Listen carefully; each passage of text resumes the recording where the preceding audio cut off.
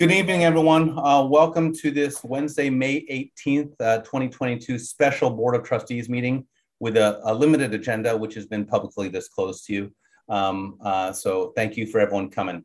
Let's go into roll call, please. Trustee Banerjee is excused. Trustee Bouquet. Here. Trustee Blue. It's not here yet, but she should be here any moment. Trustee Chapman is excused. Trustee Esteen. Here. Trustee Fox. Here. Trustee Friedman. Here.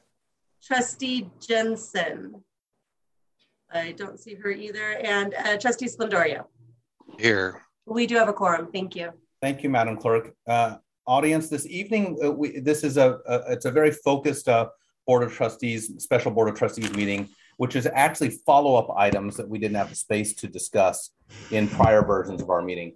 Our first item this evening will be a discussion of a critical component of everything out Alameda Health System. We'll be talking about the foundation, in specific the budget about the foundation. And then the next item is, those of you who were attendant last week know that we approved a strategic plan. We had some in the room discussion about the base model of the strategic plan and maybe talking about some other items related to that. So that's going to be our evening tonight. Hopefully it'll be relatively quick. Madam Clerk, I note that Trustee Jensen is now in the room. Yep, I got her. Thank you.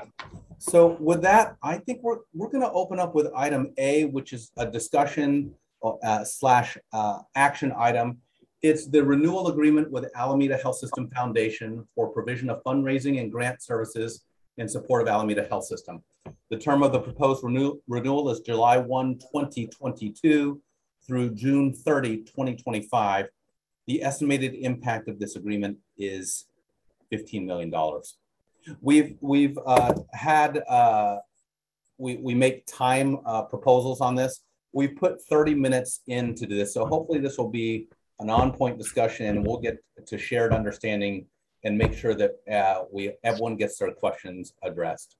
With that, I'll give it to our CEO, Mr. Jackson. Good evening, sir. Good evening, Chair Bouquet and trustees, and to the public. Thank you for this opportunity to revisit the conversation regarding the proposed budget for the Alameda Health System Foundation.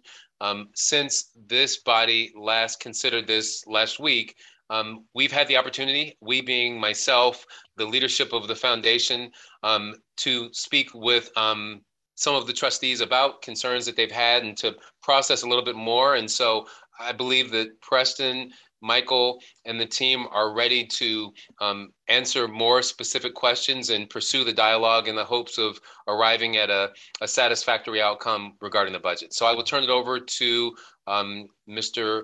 Preston Walton. Thank you, James. Can everyone hear me okay? Mm-hmm. All right.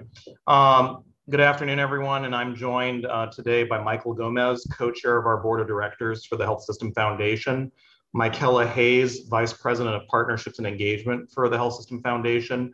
Michaela is not new. She was here episodically throughout many years, so a familiar face to several of you perhaps.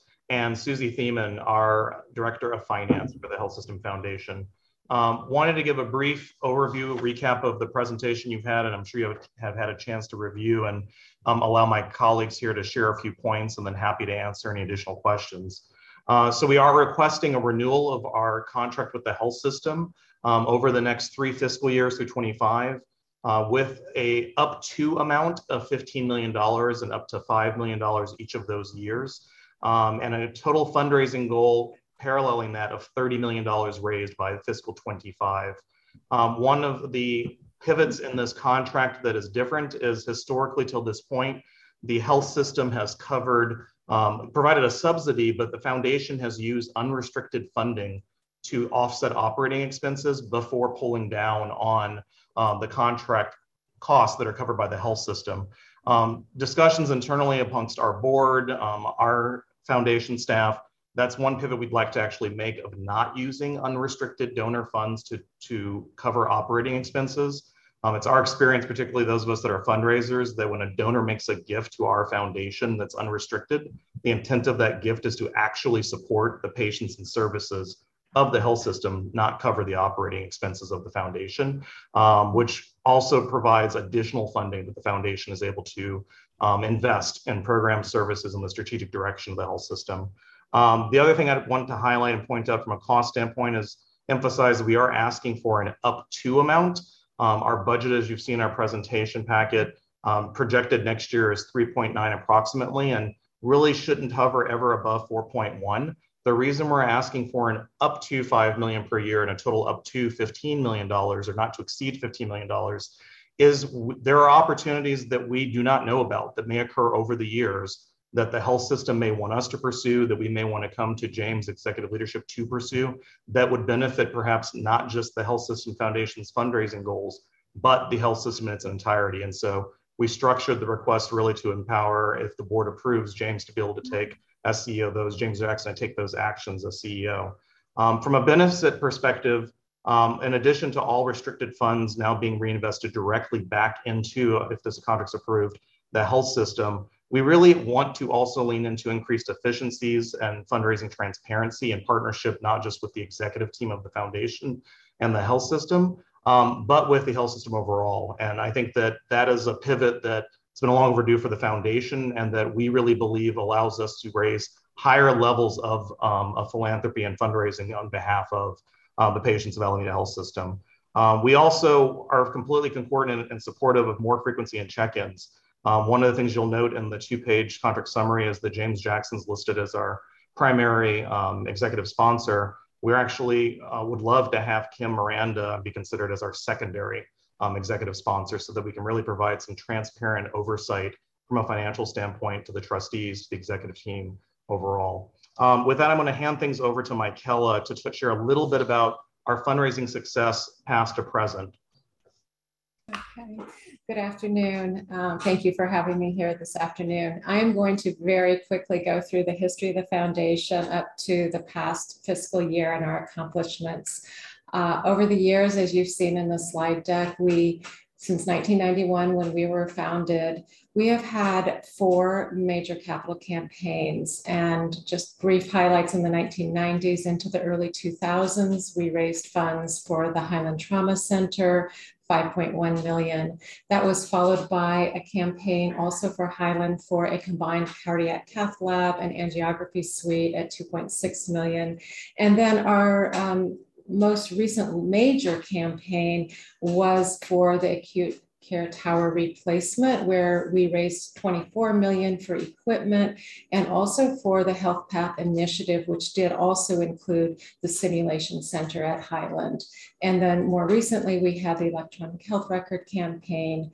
And then, as you see in that timeline that we provided, new leadership came in 2021. And in the past fiscal year, the fiscal year that we're currently in, that will end June 30th, we're really excited to share that we have raised to date $5.3 million. And we did provide very detailed information in your slide deck on the funds that we've raised. As you can see, it is across the board for the priority areas of the health system. We did spend a lot of time as we came in, Preston, myself, and the other team members working with Alameda Health System to identify the priorities and then to fundraise specifically for those priority areas. We've brought in many new funders, many new donors, as well as rekindling relationships with our prior funders who have given to us over the years. Just a really quick couple highlights. We have to date in grant funding raised $3.1 million in individual gifts, and we're really expanding our major gifts. We did have a significant major gift of $1 million, but in addition, many individual gifts at a total of $1.5 million.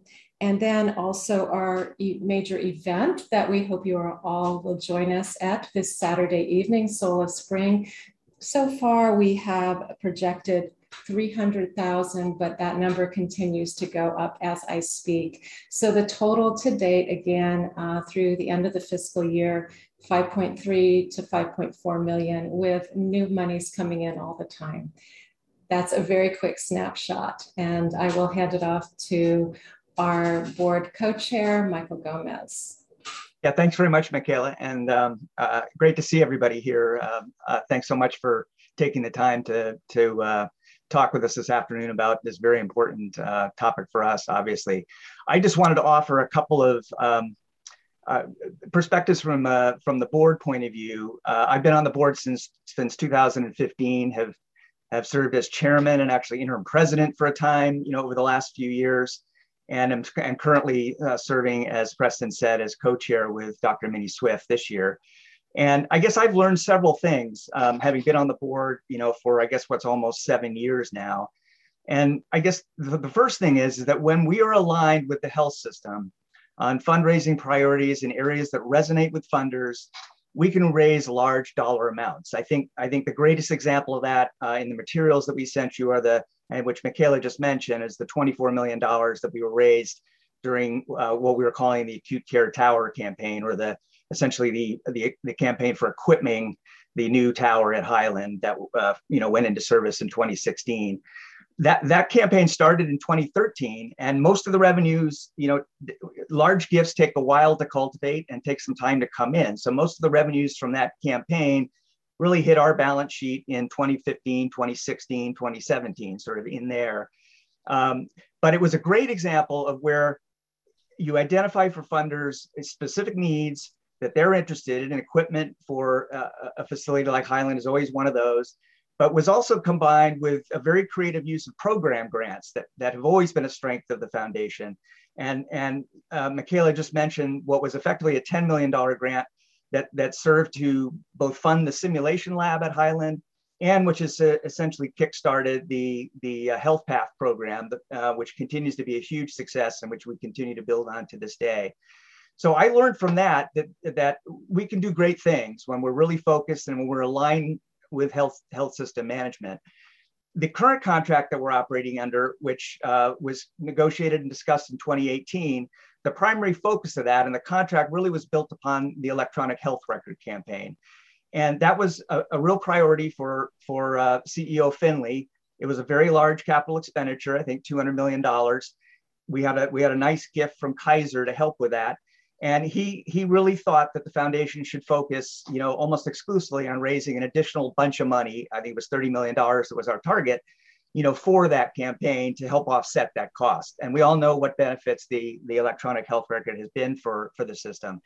Well, it turned out that funders just weren't interested in that. And there are a variety of reasons for that we go into during the questions. But the focus on that did two things. One is it wasn't successful as something that private funders wanted to fund. But number two, by shifting our focus there, we really did lose a lot of not only staff. Michaela left the foundation during part of that time because we really were, unemphasizing, if you will, de-emphasizing program grants and focusing specifically on this one particular item. So we lost momentum. We did lose contact and relationship with funders who sort of, weren't interested in the health record, but we weren't talking to them about other things. So from that experience, I really take that it's really important that we sort of get aligned with priorities and that we be very intentional about our discussions with you about what we're going to fundraise for and be in agreement with your strategic priorities, but that we make sure that you understand and that we both understand sort of what's possible in the philanthropic space. We did have some challenges during those years. I'm very proud of what the foundation did during COVID, which is obviously another factor which has impacted us over the last couple of years. We worked hard and raised over $1 million for COVID relief. And there was some, really good work done over the last 2 or 3 years. And I really wanted to acknowledge staff and our board members for doing that work. But by the middle of 2020, I think it was clear that we needed a shift in leadership and an emphasis. And I was very happy that we were able to convince Preston to join us in January of 2021. And I gave him a very specific mandate. The board was very clear about this. We need to go back and demonstrate that we can raise large amounts of money. And what that meant specifically was that we wanted him and the team this year to raise $5 million, which was more than we have done in several years, and to put us on a pathway where we can get to a consistent level of annual giving of $10 million. And I think that's what's reflected in the contract proposal that we've got before you today, is really a ramping up of effort and engagement with you all and with the rest of the community to really get to that higher level of funding, which we know we can get, and which we know that our patients and the system deserve. So that's really what's in front of you from a board point of view. And I did want to let Preston take a little time to explain sort of how we got there this year and what the plan is for the next several years. Thanks, Michael. So in addition to raising the $5 million+ that we've raised this fiscal year, we've really been rebuilding the foundation and its relationships from the inside out. So updating systems and processes, recruiting a talented team of individuals that are dedicated to the patients that Alameda Health System serves, and bringing philanthropy to support their experience and their health outcomes. We've also leaned in and really tried to, in ways I don't think we've done historically, build relationships with executive leaders, department leaders, members of team across the organization, which benefits us in truly understanding what's happening across the organization and being able to share those stories with funders and prospective funders. But also, as Alameda Health System's been working on its strategic plan, it's allowed us to also start to consider possible futures from a philanthropic standpoint, where we can bring in elevated levels of philanthropy to support the strategic direction of the health system. I think part of the non-fundraising work that has been personally meaningful for all of us and important during this time too, in partnership with the health system, is out the gate being able to partner on things like a pop-up vaccine clinic with Beebe Memorial Church, with health system leadership, and vaccinating people during an important part of the pandemic. Being able to bring relief to our peers across the health system that have been on the front lines of this pandemic through programs like sending staff to the 1440 Multiversity Retreat, through being able to recognize our nurses and physicians through Physicians and Providers Day and Nurses in Hospitals Week. So we really have tried to also shift the culture of philanthropy and engagement with the health system in ways that we think will pay dividends over the years ahead. Looking at the years ahead, the strategic plan is an exciting period in time for us. Other than campaigns, the foundation's not had the opportunity to truly align with the direction that the health system is going. And we see a lot of opportunity and promise for how philanthropy at a much higher level can support Alameda Health System in achieving and realizing what it's trying to do in the strategic plan. So I'd say we're very excited about that. We're very excited about the idea of elevating philanthropy, but most importantly, we're excited about changing the health outcomes for the patients we serve, their families, and the generations that represents when it ripples through, and partnering with our colleagues at the health system to do that. We have the potential, I think, as Michael and Michaela have illustrated, to raise big gifts. We've seen that happen before. That will take, us leaning in, and our request like this today for resources to do that. It will also take closer alignment with the Board of Trustees, executive leaders, and staff across the organization. We're ready for that. We're excited about that. And we're very ready also to demonstrate transparently our progress to those goals over the course of time. With that, I'll conclude our remarks, and certainly happy to answer any questions from trustees. Well, I want to give thanks to you, Preston, you, Michael, and of course you, Michaela, on kind of that lead in for us. So trustees, let's just open it up to questions and dialogue that we have on this. I see Trustee Jensen's hand up, so I'll go to her first. Trustee Jensen. Thank you. Oops. Thank you. Can you hear me? Yep. We can. Oh, good. Because I just lost my screen. Anyway, thanks for the presentation. I did actually have two questions. One question was kind of about the presentation about the 5.3 million and it was pointed out at first. I thought I heard that this was grant funding, but then there was some discussion of gifts. And so can you just talk a little bit about where that funding comes from? Is it personal gifts from people, or is it grants from other foundations or government agencies, or both? It's both, and appreciate the question very much. So it's both. About half of the funds that we've raised have come, or more than half, actually about 3/4, from institutions. So largely private foundations, some government foundations that we've worked on specific grants for, and then individual gifts constitute the remainder, about 30%.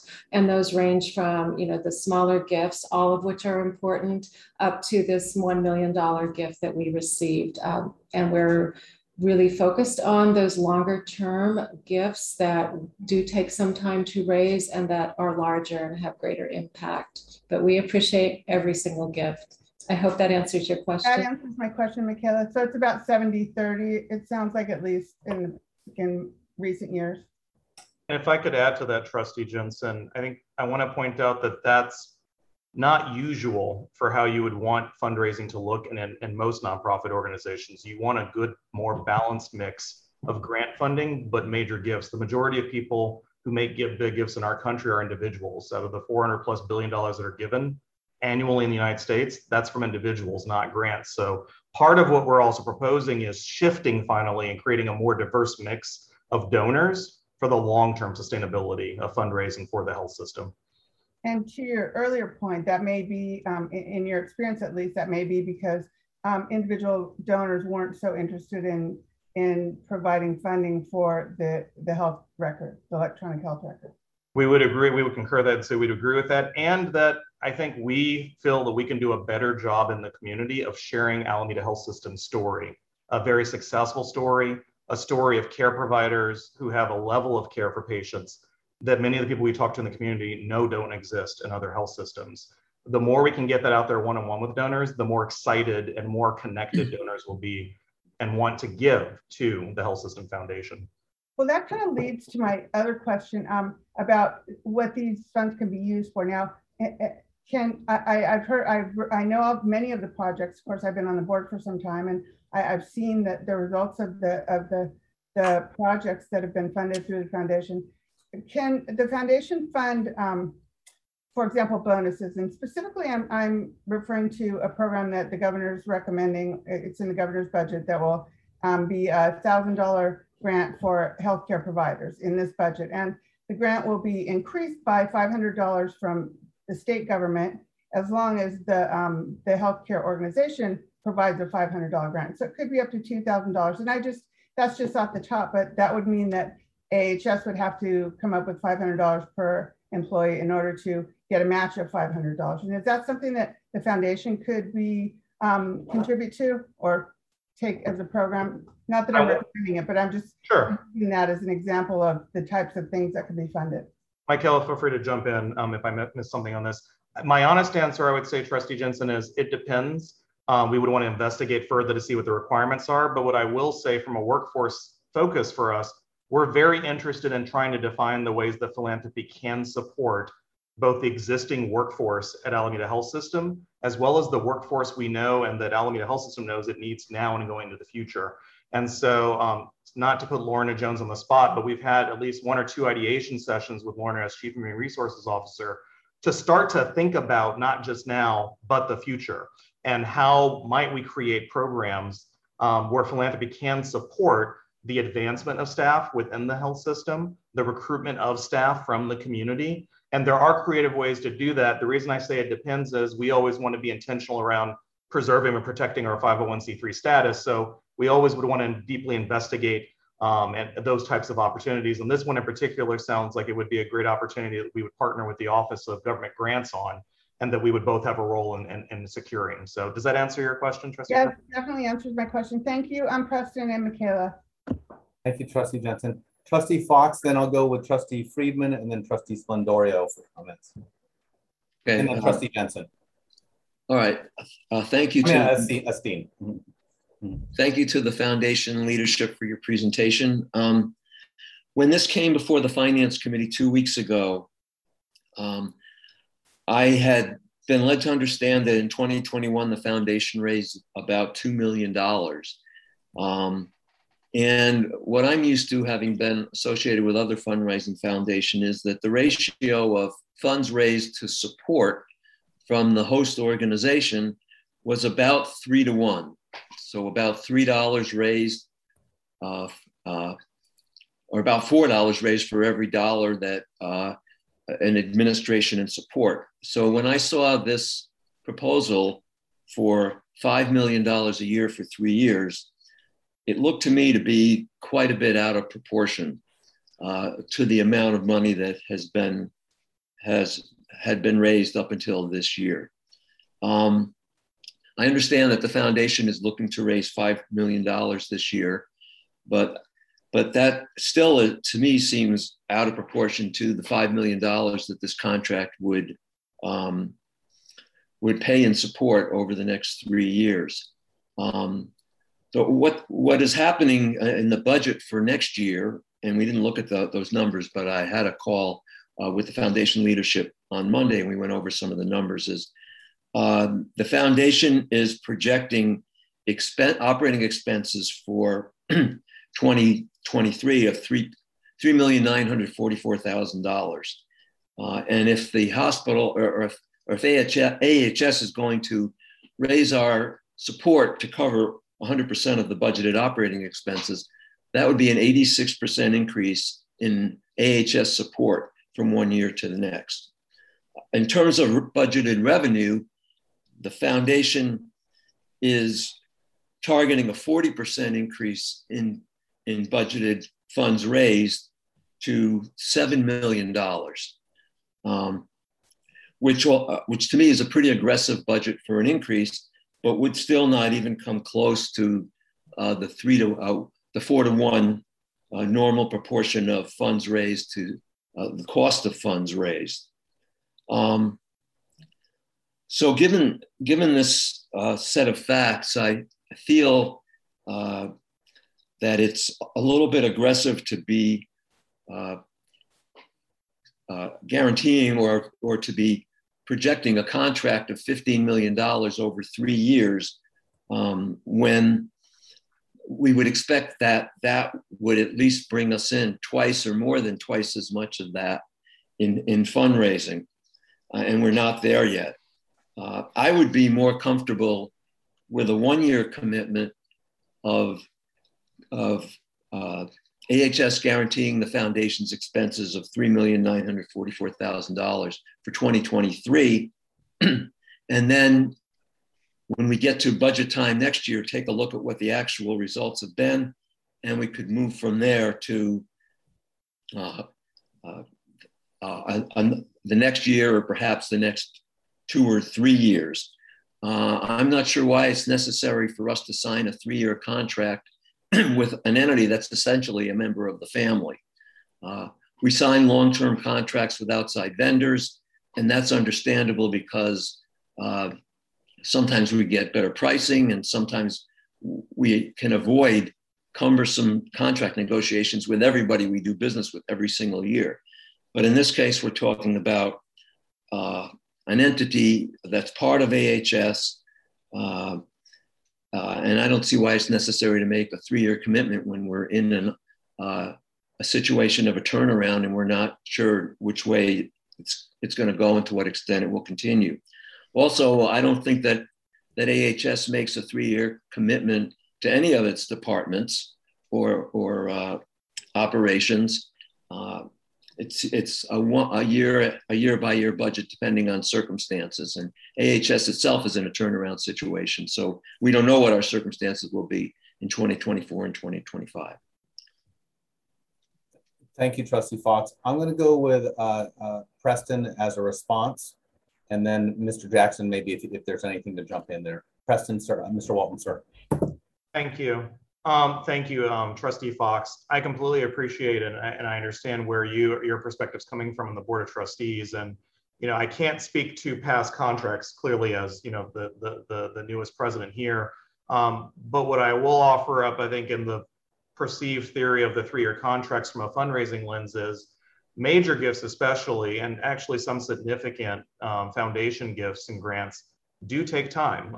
The average major gift, and particularly when you get into the $5-10 million gift level type of work, those can be 18-month conversations where something starts in one fiscal year and then the commitment is made in another fiscal year. And then the following fiscal year, funds start to come in to the health system foundation and then to the health system. So that's one approach, I think, of why there's providing certainty to the foundation and being able to have multi-year conversations, knowing that the funding and the resources to facilitate many of those at once is helpful. That said, I understand entirely, given Alameda Health System's current financial situation, the need for prudence on the part of the Board of Trustees and being good stewards of the dollars that are in place. I would offer up as a gentle reminder that we're asking for approval for up to $5 million a year, that we do anticipate, for instance, for fiscal 23, that we can keep our budget no higher than that 3.9, and that honestly, this budget still needs to go through our board's finance committee and full board as well. So it could very well be less than 3.9 once it goes through that process.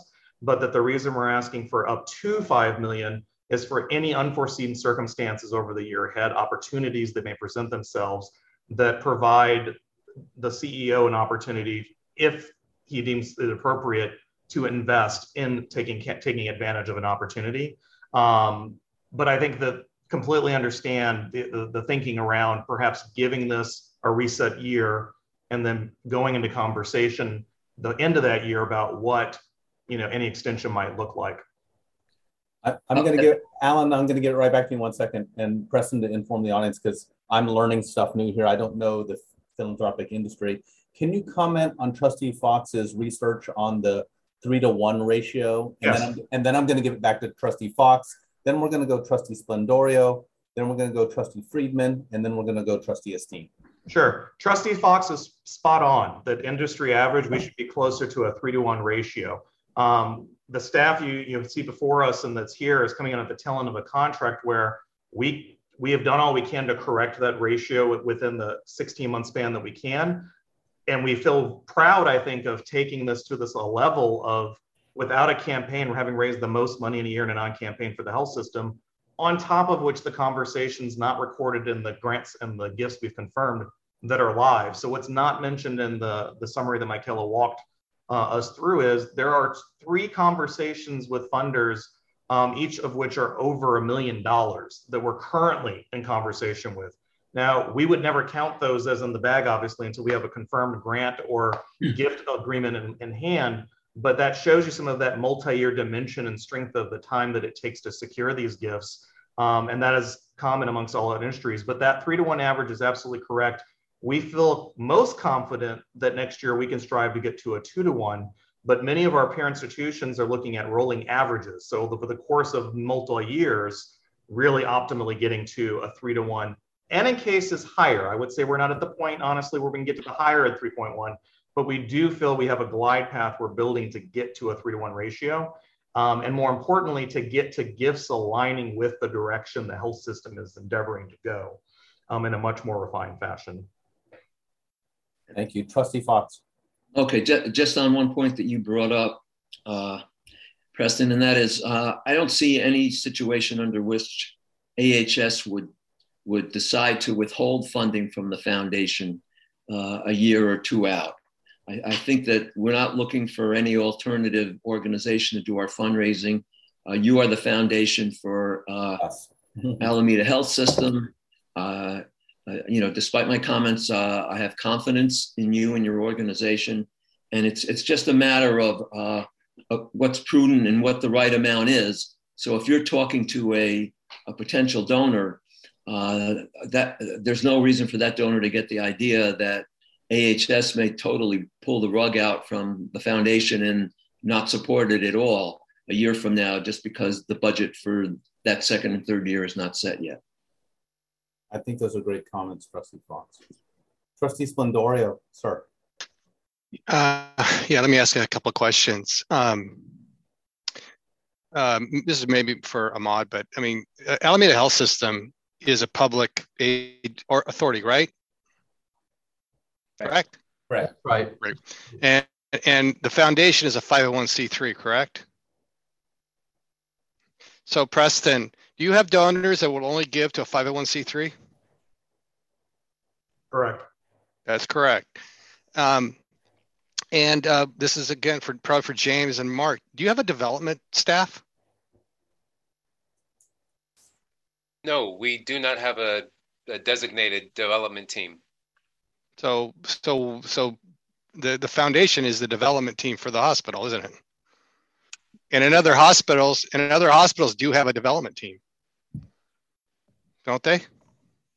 Many do, yes. Yeah, many do. So in essence, we've just decided that this is a format that works for us or has worked in the past, that instead of just bringing Preston and his folks in-house and paying them directly and doing the development work, we've decided to have a separate foundation because sometimes donors will only give to a 501c3. I mean, isn't that, I mean, I'm reading into everything you gave us and everything you said. Isn't that pretty much the way it works? Yes, that I is. mean, I'm trying to reach. I'm not trying to be a conclusion. I just want to. No. Trustee just Piscadori, point out. There's nothing to me. There's nothing strange about having an entity that has a resident 501c3 to accept. Like for example, PG&E will only give money to a 501c3. Correct.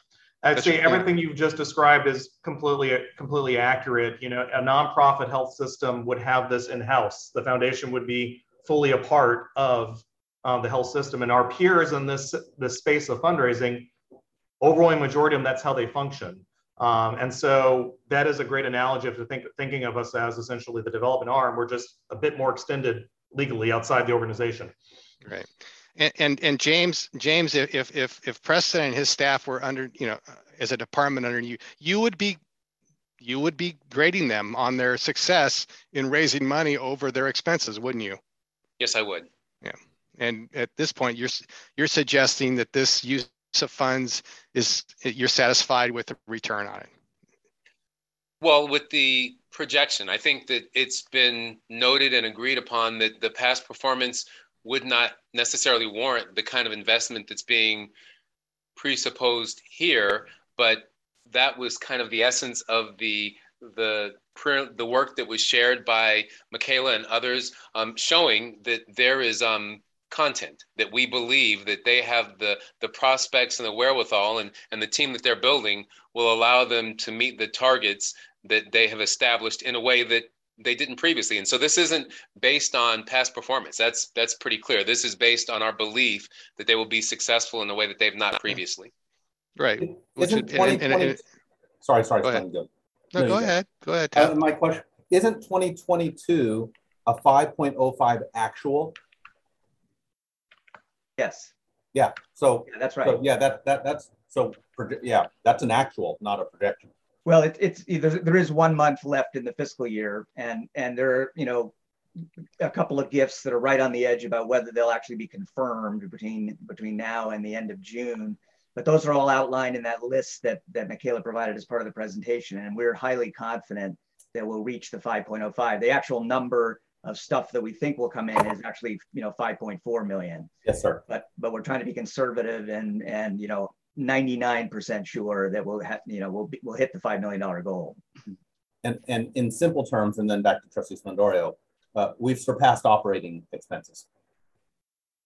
Yes, operating expenses this year, again in the presentation, about 2.6 million for this fiscal year. So we're a little bit under 2-to-1 for this year, which is a remarkable turnaround from the numbers that Trustee Fox properly cited for 2021. And I'm very proud of the work that the team has done under Preston's leadership in this first full year of his leadership to get quickly. I didn't think we'd get quickly to $5 million. So we're very proud of what he's done this year.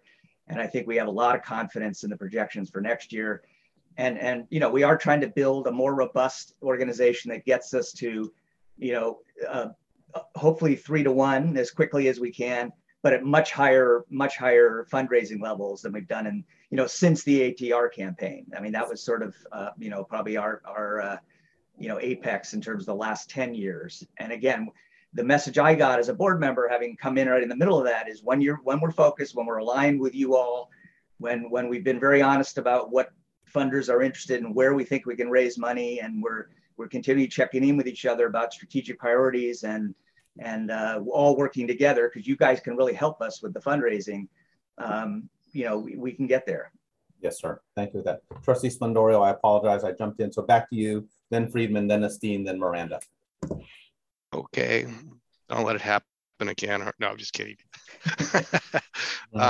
So really, to me, I'm sorry, you probably gathered where I'm coming from here. I mean, that the executive team for AHS would need to have a development team one way or another, right? There are expenses, there are capital campaigns that are going to happen in the life of a public hospital. And you just can't, well, in my opinion, you can't have an ad hoc, like all of a sudden, well, we need a new building and we're going to go find some people that lead the effort. I mean, if you're not working, as I said, beating the bushes every day, that campaign will necessarily fail. So I'm going to be supportive of this, but with one proviso, and that is that I think our executive team should have some more oversight than maybe exists at this point, because I mean, I'm treating it as if James and James's team, they should have some control. They should understand that, are we getting to, whether it's 3-1 or 4-1 or whatever the metric is, that James should have an expectation that they're working toward that. And then so that he reports back to the board so that, I know what's going on in that quote department. But we have to have it. And if this is the way to structure it, it's fine with me, because I mean, I'm on a board of a 501c6, which is the operational board. We have a 501c3, mostly because of PG&E, but we don't put any dollars into it other than a tax return, So we have it there because we know we're going to get money from PG&E, and they'll only give it to the 501c3. So it makes sense. That's all I got, Taft. Thank you, sir. Kim has her hand up. I know that. Yeah, we'll go with Friedman and then Esteen, then CFO Miranda. No, Kim's hand looks very insistent. I'm going to cede to her to go before me. Then you cede your time to the CFO, Madam CFO? No, just my place. Okay. You cede your place. Yes, sir. Right. So just a couple comments. I'm first really excited about the foundation leadership. They're really coming together, and it's really exciting to see. But I wanted to point out the fact that the funds should actually get transferred to Alameda Health System. I think it's great. I mean, if we've raised almost raised the $5 million, I mean, that's fantastic. But I'm not sure about when the funds actually get transferred to AHS so that AHS can recognize those contributions. So that was one comment, and maybe the foundation team can answer to that. And then the second thing is, I just wanted to tag on to something that Trustee Fox said about, do we really need a 3-year contract? I know that the foundation wants to build up their staff, but maybe we should do it in line with the contributions so that we make sure that we that we can achieve that ratio. Those are my comments. Thank you, Ms. Miranda. Let's go with Trustee Esteen, then Trustee. Wait a minute. I thought I was next. No, you gave it up. You go to the back of the line. I would just let her slide in front of me because she only had 2 items and I had 7. Trustee Esteen, is that acceptable to let your colleague go ahead of you before he throws a fit on me? That's all right. Go ahead. Yeah, I'm playing. Go, Trustee Friedman. Okay, thank you. The great thing about fundraising is it's super easy to measure. You don't need as many complex metrics and North Stars and East Stars, etc., in order to know if you're doing a good job or not. It's a bottom line business. I got a chance to meet with the team from the foundation for over an hour on Monday, and I was very impressed that they really have a plan. They know what they're doing. They were very candid about errors of the past, and it was a good conversation, and I felt that we have a very professional, experienced team in place. That said, I hear what Trustee Fox is saying, and I think a way to do it might be that we approve the funding for 1 year, and if the milestone of $10 million is raised, that it automatically rolls over into an additional year of funding, and that somewhere in the second year we would evaluate where we are in terms of future funding. And I think at that point, if we're hitting our milestones, then I'd be more comfortable with the 3-year commitment, but we're not hitting them yet. Thank you for those great comments, Trustee Friedman. Trustee Esteen? I think that we shouldn't start meetings at 4 o'clock anymore because everybody gets nuts. Okay. I was going to say that. This more nuts than 5:30 p.m.? It feels that way. Everybody's energetic. We like that. I have a few questions. I'm also a little energetic too. One of the questions, this is very personal. What do you expect the other obligations will be for trustees? I hear you want us to have a bigger role, so that doesn't have to be the first answer.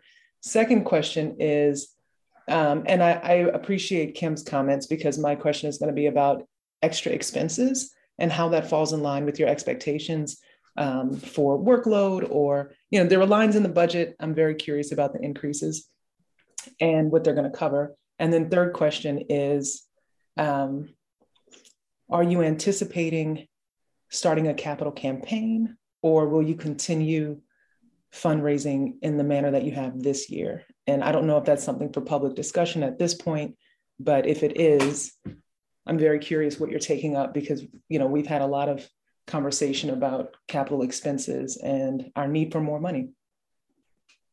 Great questions. I'm going to suspensefully answer the trustee involvement one last, and first jump to the increase, particularly that you probably have noticed in some of the detailed increased expenses. We've tried to be really intelligent about how we, and being stewards of the investment from the health system, utilize our funds. So I'd say, first and foremost, we feel very confident we're in a position to bring on talented major gift fundraisers. We did not feel that way 16 months ago. The reason we feel confident about that is because of the operational work we've done behind the scenes on everything from our donor database to improved marketing and moving in the direction of strategic marketing plans of how we get the story about the health system out. To recruit a talented fundraiser, one wants to bring in someone that can dedicate that entire role to fundraising with individuals, not encumber them with administrative work, not encumber them with detailed types of things, but out meeting with individuals, with companies, et cetera, securing gifts. Gets into a whole rabbit hole of portfolios and how many visits you can get in within a month. So we feel like we've built the apparatus to do that in quicker time. I would mention too, than some of our nonprofit health system peers. We belong to the Association of Healthcare Philanthropy, which is a national association of all fundraisers in healthcare. And won't surprise you that we've dived into that membership. So I had lunch with a peer president in Southern California of a nonprofit health system that's contracted to serve a very similar population to the one we serve, and a nonprofit health system that's highly profitable in Southern California. And both of those chiefs of development were very impressed with how quickly we've gotten the operational budget and implementation in place, and agreed you all need to get fundraisers on board to maximize this. That's part of it. Part of how we've also achieved that, for instance, is from a marketing, storytelling, our website, how we engage with donors from a donor relations standpoint. We in the past have had a staff member dedicated to that. We don't think that's the best use of funding, to have a staff member versus using a marketing agency model, for instance, where we're then not having to necessarily pay the overhead benefits of a staff there that can leverage an entire firm and being able to help us do that episodically, and as opposed to the ebbs and flows of when those projects happen. And then to the campaign question, I would say campaigns are necessary in the course of fundraising, but they shouldn't, in my opinion, as president, be the norm. I think historically we've gone to campaigns as we need to raise a lot of money campaign. I think more, if you look at successful organizations across healthcare and philanthropy, you can secure big gifts, not in a campaign. A campaign is a terminology and a way of thinking to get the internal audience excited and focused on what needs to happen, and to get the external audience excited. When you go public with the whole point of a campaign, Trustee Esteen, is to raise the money, the bulk of it, at least 75%, before you go public.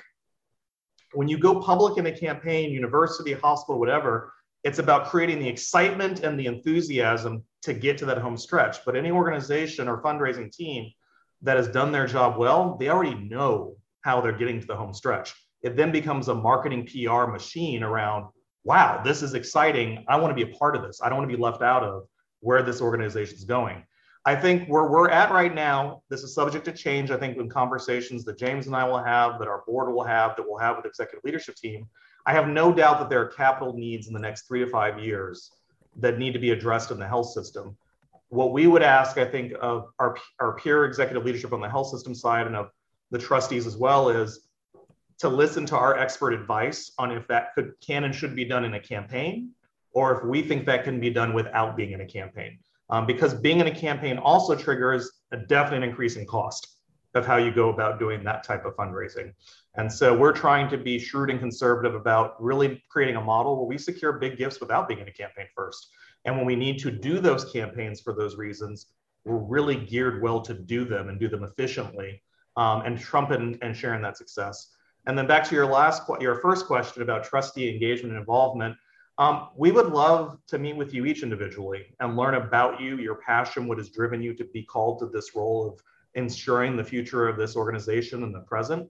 And from a funder perspective, our funders look to what every stakeholder in this organization is doing. So they care about our board's involvement, and we try and strive to achieve 100% giving amongst our board every year, because some funders ask that specifically: is your board at 100% giving? Other funders are going to be equally as curious, particularly as we get into larger levels of gifts, we see this relationship with the Health System Foundation. What is their board's engagement? Are you collaborating? Is there alignment? Are you coming together to advance health equity in all its forms for the patient population? And so I think that involvement can take a number of forms, and it will probably be different for each member of the board based on time, bandwidth, interest, and the relationships that we might be able to leverage to advance the mission of the health system. But I think before I came in this role as president years ago, I was a consultant, and in the time between, I've been a resident of Alameda County. I have wanted for years, and it was part of my excitement to coming back to the Health System Foundation, this role, to build more transparency and alignment. We all care about where this health system can go. We're talking about really just pulling the cloak back, and let's talk about how we get there, and get there in an efficient manner, a caring manner to our community, and show up for our community and our patients as well in a way that they may not have seen us show up before, and that gets them engaged with their care in new ways as well. So does that answer your questions, Trustee Esteen? Yeah, thank you for that. And I really appreciate you bringing in the community at the end, because that's been a big discussion point as we are drafting and creating the strategic plan, that we want to make sure the community is integral to how we move forward in the years to come.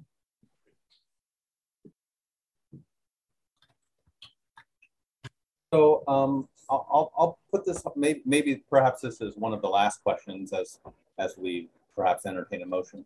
So Dr. Chair, Trustee Blue has arrived. I don't know if you noticed. Yes, sorry, I did. I messaged our, so let the record show that Trustee Blue is here as well. Good evening, Trustee Blue. We're talking about the foundation budget item. I guess this is a question to both our CEO and Mr. Walton.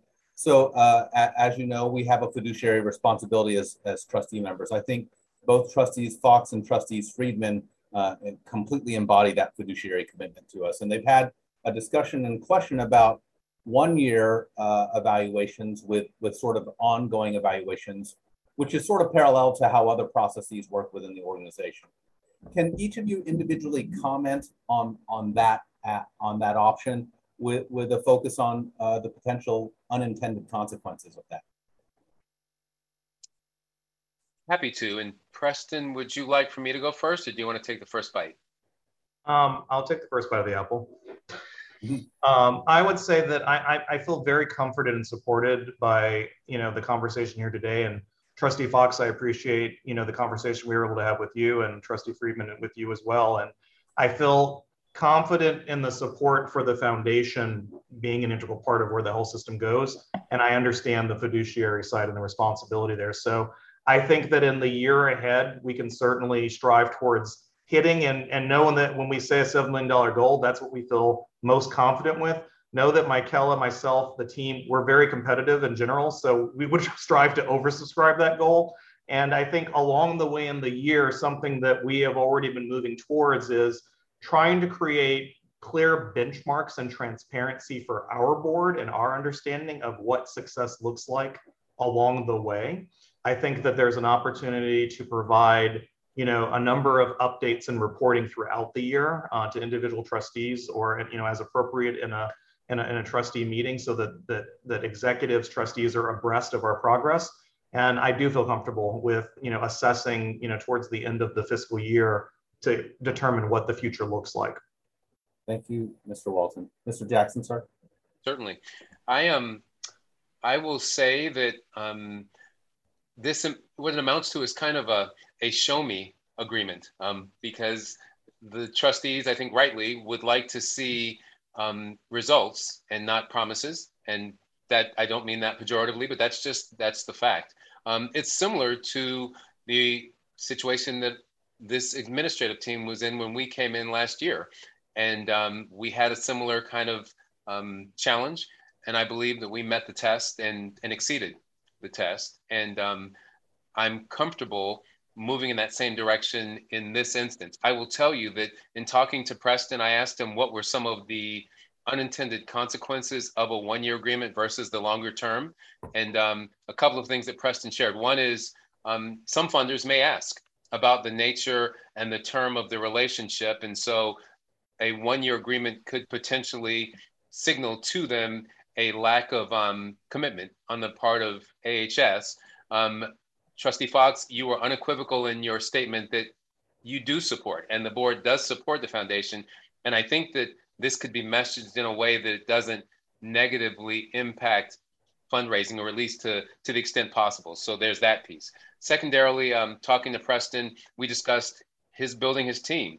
There are, up to 3 positions that are envisioned in the coming year. And he's trying to build the caliber of team that will allow him to achieve the goals that have been stated. And talent has choices. And if they believe that there is a lack of support for this foundation, those talented folks might choose to go elsewhere. Again, we can make reference back to this conversation. We can allow them to speak to trustees to help allay any concerns that they might have. But I just wanted to be very clear, and Preston, if I misstated any of that, please say so, but that was the feedback that I got from you in regards to those 2 elements, unintended consequences. No, I completely agree with you, James. And I think that the conversation today has given me much more comfort in our ability to navigate that. So I appreciate the opportunity to have talked that through. Thank you, sir. Trustee Splendoria. Please address what I want to talk about, and is that I don't want to constrain this effort. So if you're comfortable with both of you are in Preston and James, if you're comfortable with 1 year, I'm supportive. But I would, my druthers are that you have the runway to succeed, and I don't think 1 year is enough. I mean, I would rather have, whether it's 2 years or 3 years, something longer, and then check-ins, and primarily with James, but then James and the foundation can come back to the board and say, this is where we've been. I mean, I would much prefer that, because I think the unintended consequences are greater than you may be presenting to us, because I don't want people to leave, or you're unable to hire people because you think you may be only around, although that's ameliorated by the fact that, hey, we're all here a short time, right? I mean, we could be fired, or we could decide to leave tomorrow. So that's fair. But like I said, I don't want to see. I'd rather have check-ins and give you the adequate resources to succeed. Thank you, if I may, Chair Bouquet. Mr. Jackson and Mr. Walton. Thank you. Well, Trustee Splendorio, I appreciate your comments, and they resonate with me.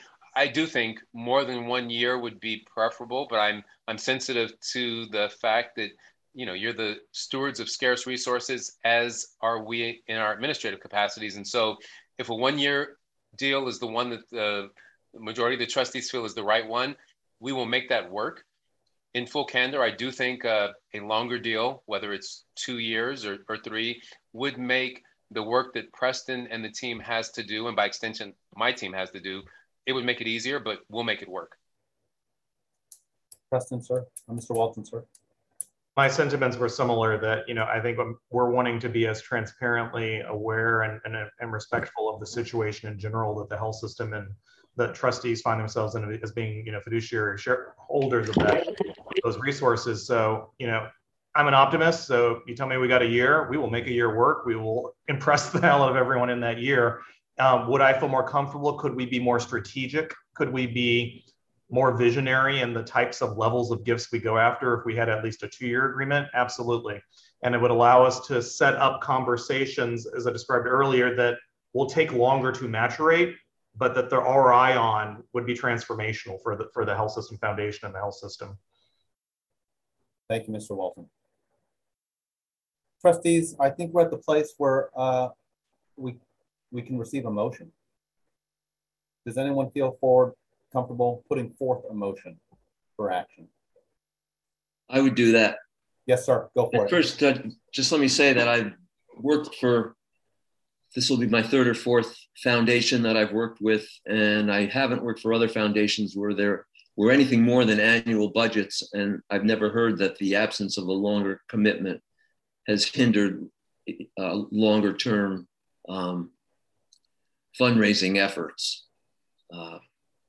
Because as in most cases, the foundation has been in existence for many years, as ours has, and so has AHS, and nobody's going anywhere. We're just talking about numbers. So I would offer a motion that that AHS would approve a $5 million level of support for fiscal 2023, and the option to roll that over to a second year based on performance of the foundation to be discussed at the May 2023 Finance Committee and board meetings. We have a motion on the table. Madam Clerk, was that clear in that motion? Yeah, it was to approve the $5 million level support for fiscal 2023 with the option to roll into a second year based on performance of the foundation and to be discussed at the May 23 Finance and Board meetings. Excuse me, yes, sir. Friendly amendment. I think that should be up to 5 million. Yes. May I make a point of order and just ask, just for my own clarification, is May the best time for us to get the update, or should we try to get something sooner in case you guys are doing really well? We can just make the commitment earlier. On or before May. There we are. I accept that adjustment. So, Madam Clerk, let's wordsmith here. I think the motion on the table is to approve up to $5 million for this year with an interim report on or before May of next year, which would then trigger funding for year 2. Does that sound correct, Trustee Fox? Yes. I'll second. We have a second. So before we go into a roll call, I will take the chair's podium and say, this Board of Trustees has unanimous and unabashed support of this foundation. So I hope that you guys feel that. And if there, I would say that if there was any question from a donor about stability, send them our way. And I think we would, I would think that any of us, I want you guys to feel that. And we have a fiduciary responsibility and we have support of you. So that's my statement. If anyone else wants to make a statement, I'll allow it, and then I'll go into a roll call. Well, I'll say this, after hearing from Preston, our commitment will be demonstrated by our partnership with the foundation as trustees. Thank you. And Taff, let me just say as chairman of the foundation board, that while it may be the motion that we come to you, prior to next May, or at least by next May, we will be talking to you a lot more frequently than that. We really do appreciate the communication. We think it's important and incumbent upon us to keep you updated. And we do really much, we feel the love here. Thank you so much. It's much appreciated. And you've given us a lot with which to work over this next fiscal year. Thank you very much. Thank you, Mr. Gomez. Looking around, Madam Clerk, roll call, please. Trustee Bouquet. Aye. Trustee Blue. Aye. Trustee Esteen. Aye. Trustee Fox. Aye. Trustee Friedman. Aye. Trustee Jensen. Aye. Trustee Splendoria. Aye. The motion passes. Congratulations, Foundation. Thank you very much. Thank you. We're really looking forward to working with you over the coming year. See you on Saturday night. Yeah. Thank you so much. Please. With that, we will close item A. And once again, the chair has faltered in appointing 30 minutes for that agenda item. So let's go to item B. This is the strategic plan. Everyone recalls that last week we approved the strategic plan. There was there are 2 follow-up items. One is the name of the strategic plan. And then the second is there was discussions on, if you will, the preamble to this strategic plan. As Trustee Banerjee, who unfortunately cannot make it tonight, said being unapologetic in our mission. And there's a working draft out there, and it's in the packet for the trustees. I don't know if they have access to it. The public may not have access to it. I will unfortunately bring out my reading voice and read what it says in a second. But I'm going to give this item to Mr. Jackson to start out with. Sir. Fantastic. I will share screen if you don't mind. And the host has disabled screen sharing. So Ahmad, can you assist me?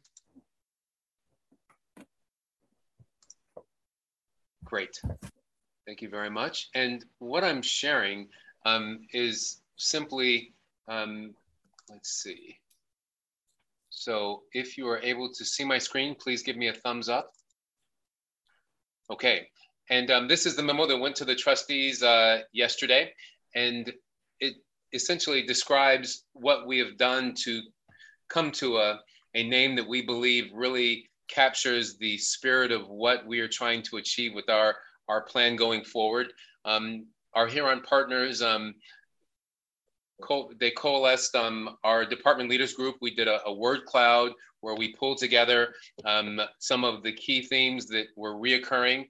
And then they brainstormed with our PACE team to come up with paving the way for excellence, paving the way to excellence for all, paving the way to excellence for all. So that is the name that we have proffered as the name for the strategic plan going forward, and wanted to have a dialogue with the trustees about that name and see if we can move to approval on that. James, can you take us back to full screen, sir? Certainly. Trustees, it's the name on the table is paving the way to excellence for all. The strategic plan is one of the two most important things that we do, apart from hiring and managing our CEO.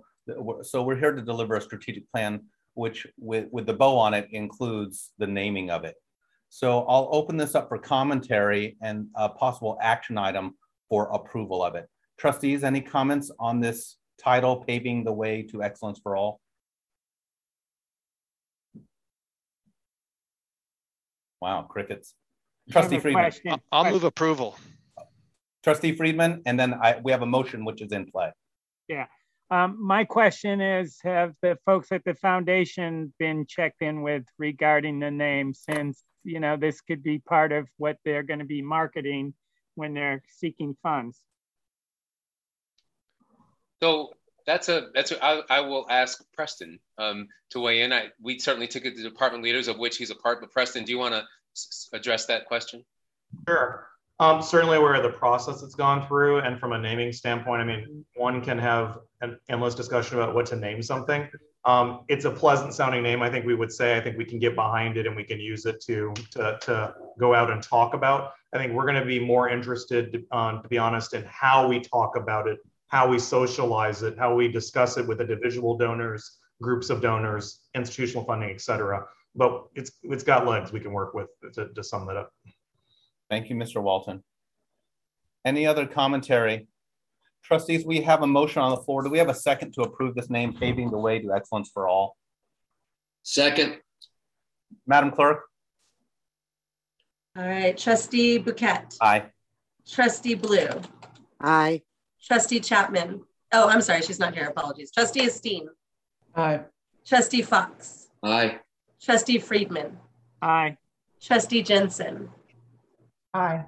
And Trustee Splendoria. Aye. The motion passes. It has a name on it. So thank you. All right, one component. Thank you, Mr. Jackson. Mr. Jackson, can you just lead us into or give us a refresh on some of the discussion which happened at the last Board of Trustees around, if you will, a preamble to the strategic plan and the like? Yes, I would be happy to.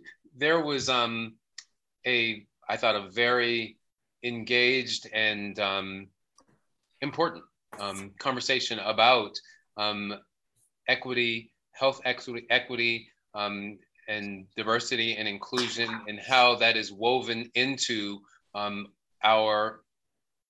the ethos of our strategic plan.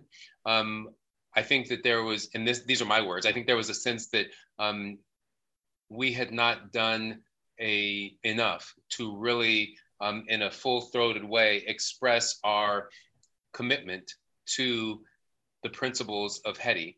And subsequent to that, Trustee Banerjee has shared some proposed language that she believes would be more expressive of the commitment of the Alameda Health System to the HEDI principles. And so that is what has been brought forward to this body for consideration this evening.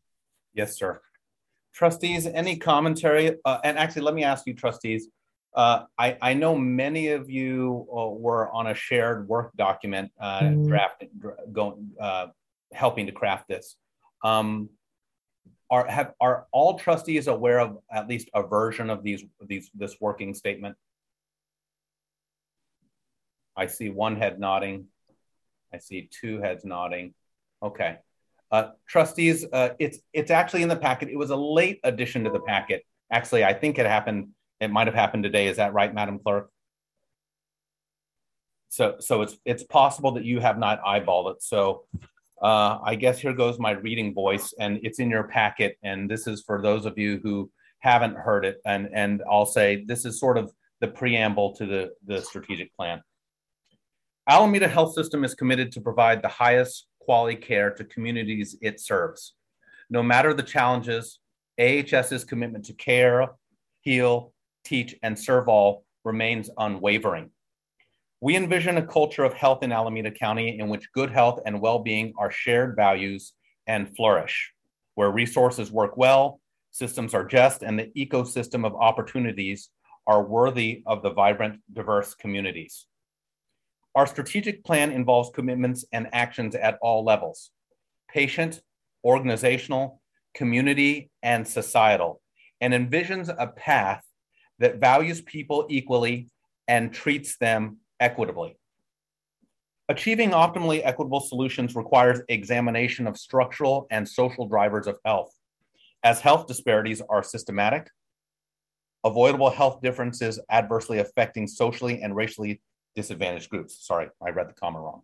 We aim to strengthen cross-sector partnerships for coordinated, integrated action across every sphere of AHS's influence, so that barriers that interfere with high quality, culturally affirming, equitable, patient and family-centered care are eliminated and excellence becomes our norm.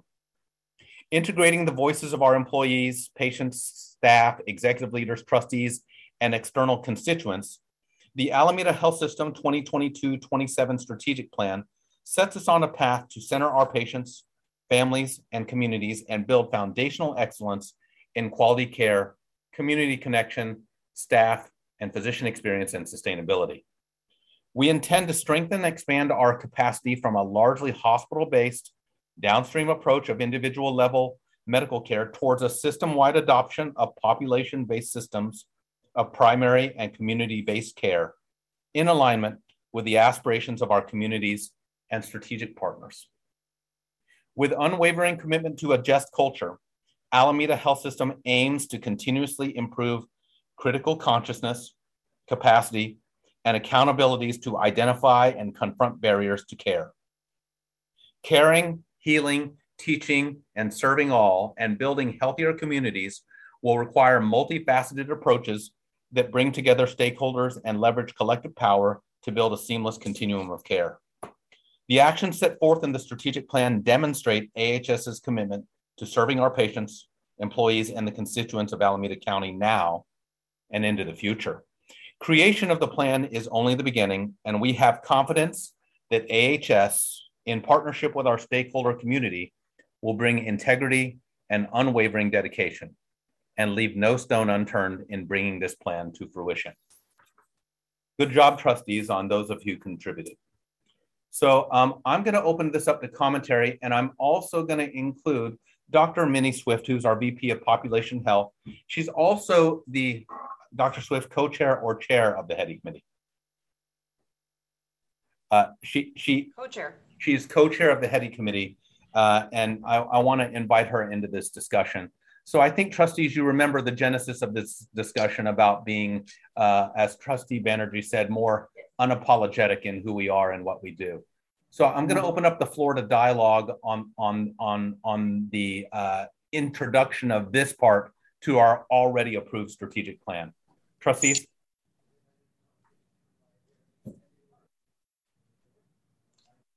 Trustee Friedman.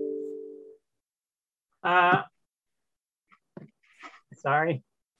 I had a chance to talk to Trustee Banerjee a few times about this.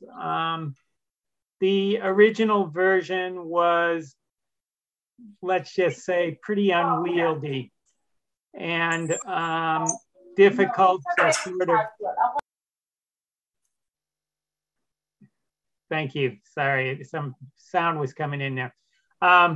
Unwieldy and difficult to kind of wade through and kind of redundant. And I know through comments from my fellow trustees and staff, what we see now, I think, is much better and more succinct and focused.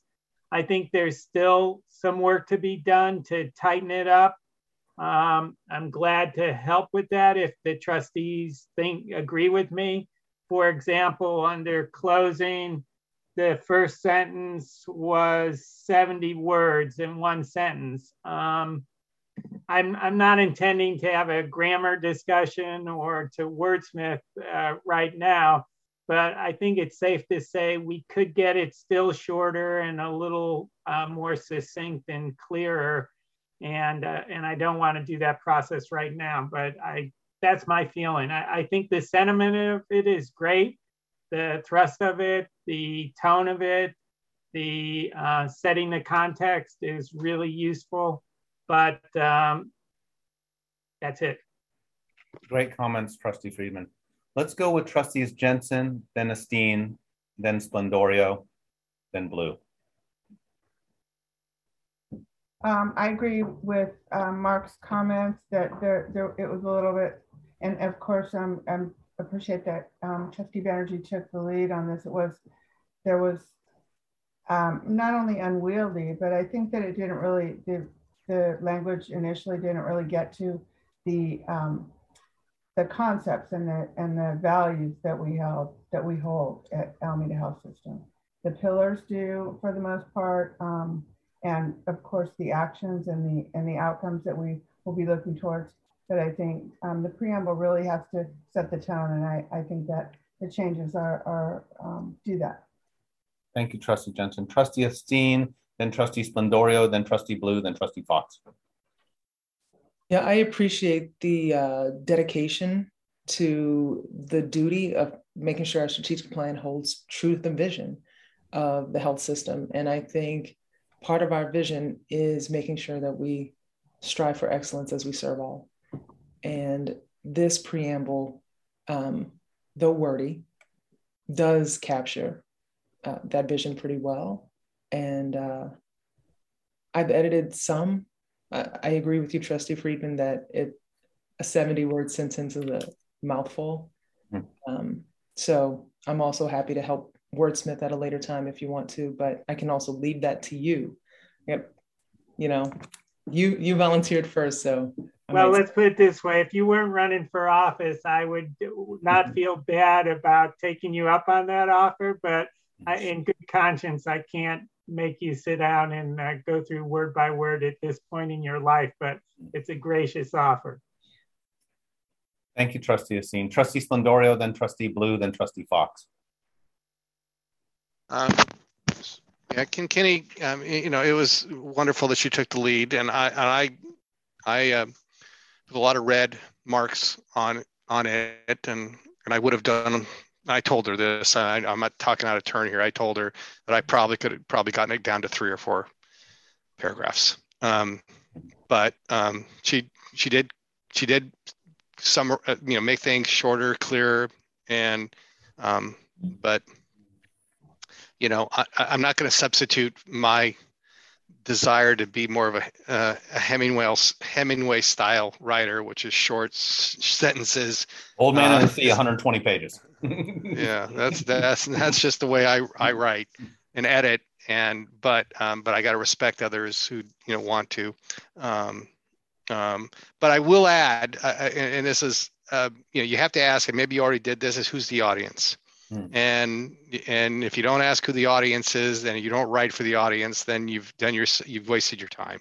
So that's the only thing I would, whoever is going to, and I do agree if Mark wants to take it up and be the editor, good for him. It's just that remember who the audience is, who you're writing for, and write for them, and not for me, or not for Kinkinney, or not for Mark, but whoever that audience is. Thank you, Trustee Splendorio. Let's go with Trustee Blue, then Trustee Fox, and then Dr. Swift.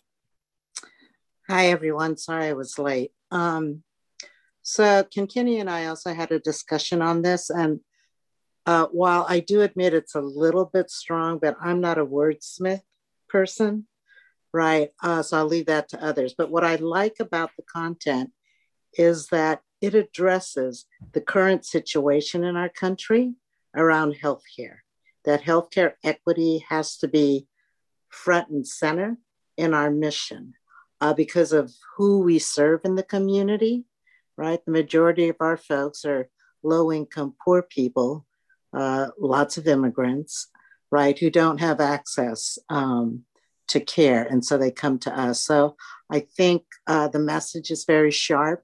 And I do agree that we have to figure out who our audience is, right? But I think the way it's written, it will attract a broad audience, including our patients, right? And including allies that we have. And I hope that the statement will also gather support from community-based clinics, right? Because that's our audience also, because their patients, a lot of them don't have health insurance, and they end up in the hospital, our hospitals, to be taken care of. So I think it speaks to them so that they see that they're also part of our strategic plan in terms of building closer relationships with the community-based clinics. The only other thing that I don't know if we address it here, but and maybe it's for another discussion, but I don't get the connection that we have with the public health system in the county. I don't get it, right? And I don't know if our public health clinics that are run on the county side, if they have a close relationship with the Alameda Health System. I don't know if anybody can answer that, but to me, it's, you know, you don't ever hear about how the outpatient county clinics that are run by the public health department interact that closely with us. So maybe that's a different one, but somehow we got to connect that in too, so that we connect all of the dots. Because I was kind of surprised that we're not in charge of the public health clinics, because I'm used to county health systems that pull in public health. It's seen as one, you know? Thank you for those comments, Trustee Blue. I think that's a related but different one than this item. And my comments to you is many of these dialogues will be born out of the governance discussions which are happening, because there are two of 21 public health systems in California who have our model. And so we're not part of the county directly, but yet we are. So I think that these governance structures have probably created an unintended consequence of a suboptimal connection between us and public health, is my opinion. Trustee Fox, then Trustee Jensen, then Dr. Swift. Well, I support this. I think it's well done, especially in the final draft. I just want to make sure that our management team is prepared to operate within these statements, because it's possible that lots of decisions that are made will be looked at in the light of this statement. And I just want to make sure that James and his team are ready to go. And there may be some work required. For instance, it says achieving optimally equitable solution requires examination of structural and social drivers of health. They may seem to be obvious to us, but it's possible we may have to do some work to arrive at what those drivers are. So, James, just want to make sure that your team is ready to work within the meaning of this statement. I really appreciate you calling that question, Trustee Fox. I view this as it's a guide, it is aspirational, but what I would be wary of is having this can tie our hands in a way that we're not able to, manage our day-to-day operation because our reach exceeds our grasp. And so that's the challenge that I see. I think as it's drafted, we can manage that, but that is the only caveat that I would offer. I would also ask, Leslie Grimmer from Huron is with us this evening, and this is her book of business. She develops strategic plans, and I think it may be instructive, illustrative for the trustees to hear from Leslie on how something like this statement could impact our strategic plan. So if I may, I'd like to ask Leslie to share a few thoughts. Go for it, Ms. Grimmer. Thank you. Yeah, I would, I love the aspirational statements, and I think big pieces of that preamble really do set the stage for what your intentions and your aspirations are. And I think to tie the two conversations in this meeting together, I think really gives the foundation an inspirational document and a statement that they can go and get the community rallied around from a donation standpoint. So I'm loving all of those pieces. I agree with many of what has been said. This version, I personally am much more comfortable with than the first version. And as you revise, I would suggest that you keep an eye on, while maintaining the aspiration, being cautious about broad statements that set expectations that will be difficult to achieve and leave your constituents feeling that you're not meeting the mark. And I think we aspire to. Comments are great. We will do this. It's difficult to oftentimes tie that to those actual actions and accomplishments across the 5-year period. Thank you, Ms. Grimmer. Trustee Jensen, Dr. Swift, Mr. Fratsky, then Dr. Tornabene. First of all, I included, I'll just share with you my comments, and they're in the book. My suggestions were to make some changes to the two pillar definitions. The first pillar was staff and clinician contributions. And I appreciate Leslie and the Huron staff. In my discussions before our meeting last week, I think I mentioned this last week, I was wanting to have part of the circle really acknowledge and include staff contributions. And so that's still included, and that was added and included now in the circle. And again, so my changes to the pillar were also to be more intentional, I guess, in the staff and clinician contributions. That was with my messy handwriting on what's in the packet, but I had suggested a change that from AHS recognizes the critical contributions made by our staff and clinicians in serving our patients and communities, to AHS staff and clinicians are fundamental to establishment of a patient-centered environment. I can't even read my writing.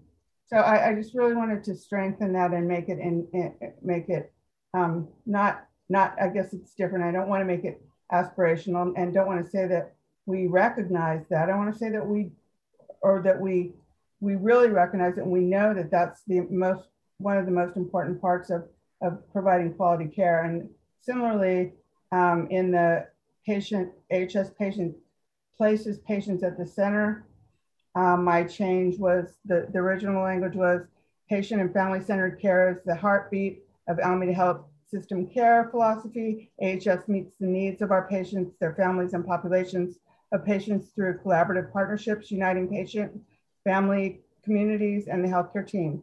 We support patients in making informed choices about their care and in adopting lasting pathways to wellness. And I'm a little bit less hung up on this one, but my suggestion was really to be more direct, I guess. AHS constantly strives to identify and eliminate racial, gender, cultural barriers to healthcare access. with regard to access. And this is in relationship to the change to the preamble. So those are my 2 comments on the pillars. And I think I'm going to share my screen now and add something that did not make it into the packet. Kenny and I talked about this, and perhaps some of the other board members did as well. But this was the... Do you have sharing? Yeah, I think I'm able to share. Can you see my screen? Yes. Okay. This was to the HS mission, vision, and promise. And so my question here, I didn't really, Trustee Banerjee and I talked about this, and we actually talked today a little bit about it as well, and she was supportive of this. But where did the promise, where did that arise from? Is that something that has been with our prior strategic plan, or was it part of our mission statement? Trustee Jensen, this is legacy. This is from, actually, I think my recollection is it dates to the Lassiter administration. Well, I personally, and I Trustee Banerjee agreed that the promise is not, it doesn't add value, put it that way. Especially suggesting that other health systems don't train, teach, and lead. There are other health systems that actually do train, teach, and lead. Other health systems actually educate and enable people to better care for themselves. We're not alone. We're not the only system that does these things. And it just is, it's not really effective to make this, to say this is a promise. It's not written as a promise. And so I am suggesting, and Kenny agreed when we spoke about it earlier today and yesterday, that this should just be stricken. Thank you, Trustee Jensen. I'm gonna let people finish, and then I'm gonna try to gather thoughts, because I think we have a lot of different items floating in parallel. My preference is we'll do one of these at a time rather than bundle, because it might become a little bit unwieldy. So hold those in your brain right now for a potential motion or action item. I think I lost my place.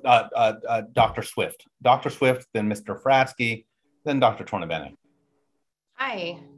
Thank you so much for inviting me to share my perspective and some of the perspective of our HEDI committee, some HEDI committee members. Before I just start talking about that, I wanted to share a story from clinic. I shared this with Taft earlier. I was in clinic on Monday, and I saw a woman, sort of mid-30s, and she was a mom-speaking patient from Guatemala. My understanding about the mum language is that it's not really written, and there are many, many dialects. So we got on the phone. Thank God we had a dual headset phone with the speaker. We were able to converse quickly. We got to the vendor, and it became clear. We were able to get a mum speaking interpreter. And it became clear after a little bit of time that the mum speaking interpreter didn't speak the same dialect that she did. And so then I asked the interpreter to get another mom speaking interpreter from, and so there was a bit of a pause, about 5 minutes. And, our visits are only 20 minutes. And so I learned that they didn't have another one available at the time. During this time, the patient became frustrated. She actually started speaking in Spanish. So I switched to a Spanish interpreter and asked her if we could speak in Spanish. And fortunately, we were able to communicate enough to understand about her throat pain. And I was able to talk about the importance of getting a COVID-19 vaccination, and she agreed. So while we talk about pillars and how long things are and the clarity, I just want to bring us back to, the idea of why we're here and who we serve. I think I've lost count of how old we are. We're over 150 years old. We were established with a particular purpose. And if you haven't had a chance, I encourage you to go to the Fairmont campus and look at the green scrapbook with newspaper clippings from the turn of the century that talk about the purpose of the Fairmont Hospital and document all the way up until the 1930s. I'll say now that I have observed that our leadership, I feel so proud. We have memos about our values. We are very quick to respond. We have presented here in the board meetings, and we feel so much support. You know, Dr. Francis presented about our homeless health center. Lily McRae recently presented about, you know, our program to address patients who are frequently dependent on our emergency services in place of primary care.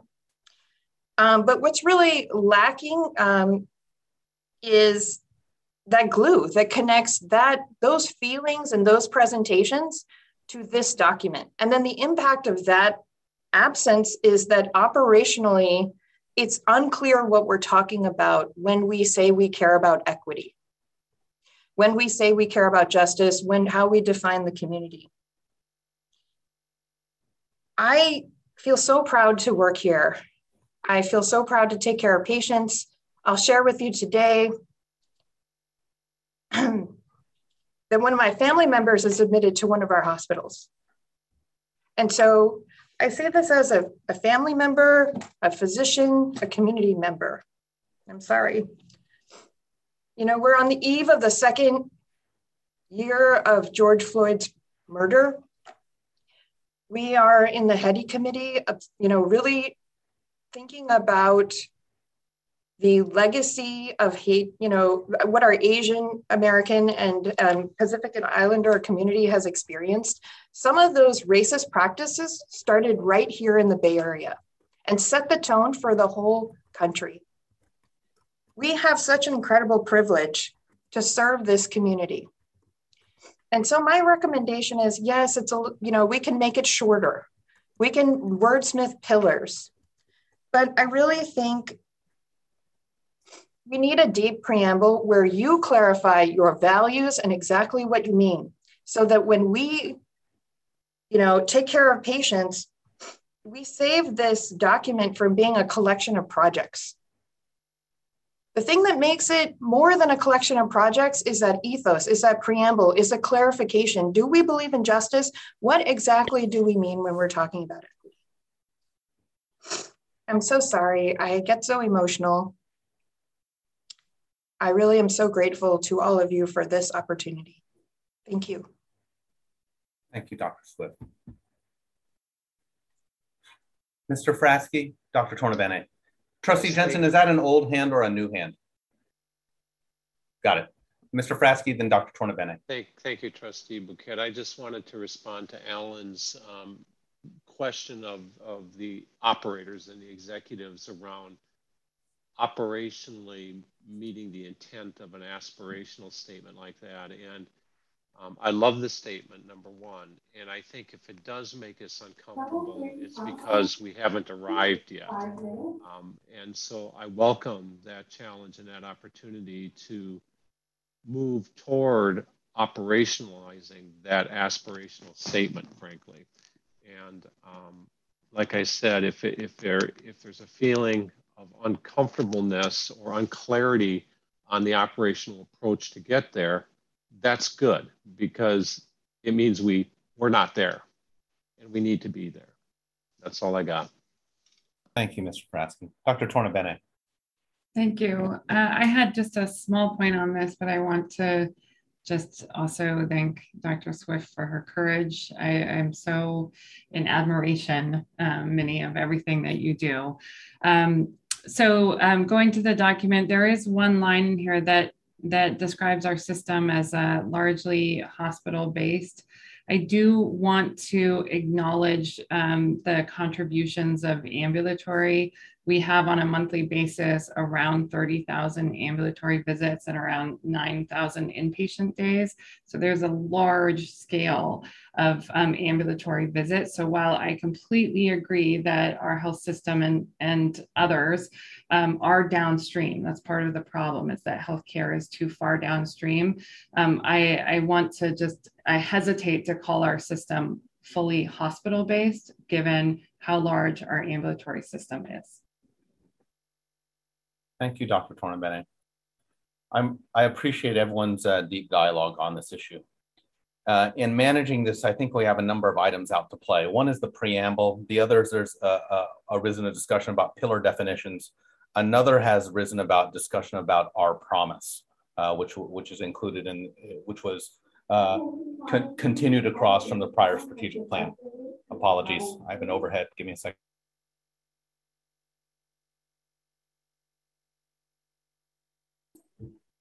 Level 3 trauma has been updated to a level 2. So I'm going to make a motion, and I'm going to try to strip apart these items. My motion is that this board supports the installation of a preamble statement to the recently approved strategic plan, comma, this statement which was included become the basis for whatever preamble, whatever it becomes, comma, and Trustee Friedman becomes the lead editor on this with the selection of the editorial committee of his choice, comma, and then it be brought back to this committee. Is that, Madam Clerk, were you able to get that? I tried to do it. I gave you the commas too.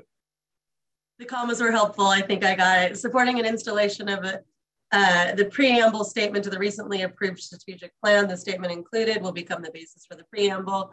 And Trustee Friedman will be the lead editor with a committee of his choice, and then it will come back to the board once it's set. Can I entertain a second on that?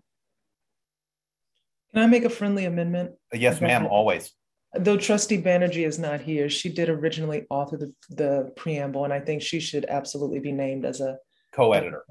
Absolutely. That is, yes, ma'am, appropriately received. Apologies to Trustee Banerjee. I just didn't want to speak for her, but you know what? She's very, yes, that is very appropriate. So given that adjustment, Madam Clerk, do I have a second? Second. Madam Clerk, roll call. That was Trustee Blue who seconded, yes? Yep. Okay, thank you. Trustee Bouquet. Aye. Trustee Blue. Aye. Trustee Esteen. Aye. Trustee Fox. Aye. Trustee Friedman. He's here. No, Trustee Friedman had to jump off in another district meeting. Well, apologies. He gets the gift of Trustee Jensen. Mm-hmm. Aye.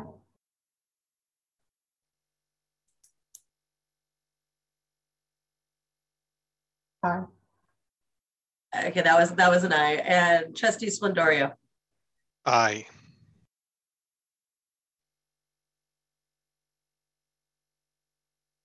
Madam Clerk. Can I get a thumbs up, Trustee Splendorio? I didn't see. He said aye. Yeah. Okay, got it. Motion passes. Thank you. Wow. Okay, we got an action item. So my next proposal is not an action item, but just to inform. I think Trustee Jensen's comments, along with Trustee Banerjee, with regard to pillar definitions and our promise, I think are perfectly appropriate. My recommendation, Trustee Jensen, is that we either A, form an ad hoc committee, or B, migrate more of this work so we don't have to wordsmith in real time to the executive committee. Do you have an opinion on this as Vice President? Well, Trustee Banerjee and I, our conclusion was that we should just lose the promise, but I'm fine with having it discussed and changing it if that's the sense of the board. Well, I guess, yeah, if we're going to lose our promise, what goes in its place? That would be my question. Do we have something to go in its stead? I see a strategic plan. I mean, this is our plan. That's what we're discussing. We have these. We have a background. The background of what we've been talking, our mission and our vision, and our promise. This promise isn't what our plan is. Put it that way. So we could put in there our promise, if that's the words that would be most effective from a most acceptable. Then we put in these. We address not serve all, train, teach. We talk about equity. We talk about our partners in the community. We talk about our internal our staff and clinicians, and put those things in there. So Trustee Jensen, you have a couple of options here. You can propose to discuss, or you actually have motion power. You can make a motion, and then we can see what flies. Well, I've moved that the promise section and those, let's see, 1, 2, 3, 4, 5 items be eliminated, and the AHS mission, it'd be the AHS mission and vision, and then go into the strategic plan. That's my motion.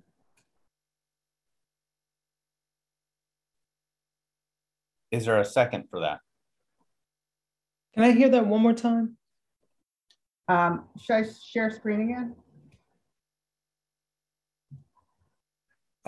Trustee Esteen, her motion is that those elements from the prior strategic plan, our promise, be stricken from the strategic plan. So basically, yeah. Is it possible to send that to the editing body that will be led by Trustee Friedman and Trustee Banerjee? So are you proposing we expand this editorial committee's responsibility to include wordsmithing of the, recommendation? Yes. Okay, because it's effectively an ad hoc committee. Yes. Would that be acceptable, Trustee Jensen, as Trustee Banerjee is on that committee? We can migrate this to, and hear this editorial committee respond back to us? Sure. Sure, that's fine. Just, I'll amend my motion just to have that page of the plan and that section of the page be reviewed by the editorial.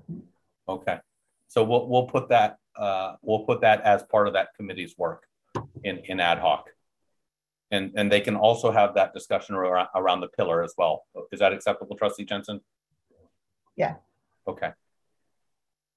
With that, is there any other further discussion on this strategic plan? You know, when you're renovating, not that I'm renovating my house, but when you're renovating your house, you come out with a big, bold, bad plan, right? It's already, and sometimes the shower isn't the right shower, or sometimes so we're making adaptations. I think our strategic plan has good bones, and I think this is part of the process. So I appreciate the trustees making the adaptation to our reno. Okay, so with that, I think that closes out the open session item. I'll give it to any trustees who have any comments. Thank you, everyone. With that, that will close the open session. We do not anticipate any action items to be reported when we come out of closed session. So everyone have a great evening. Trustees, we have a closed session item as noted in the agenda. Council. The board will now go into closed session to consider those items as stated on the agenda. The board met in closed session. The board took no reportable actions. Thank you, everybody. This closes the Wednesday, May 18, 2022 Board of Trustees special meeting. Everyone have a great night. Good night.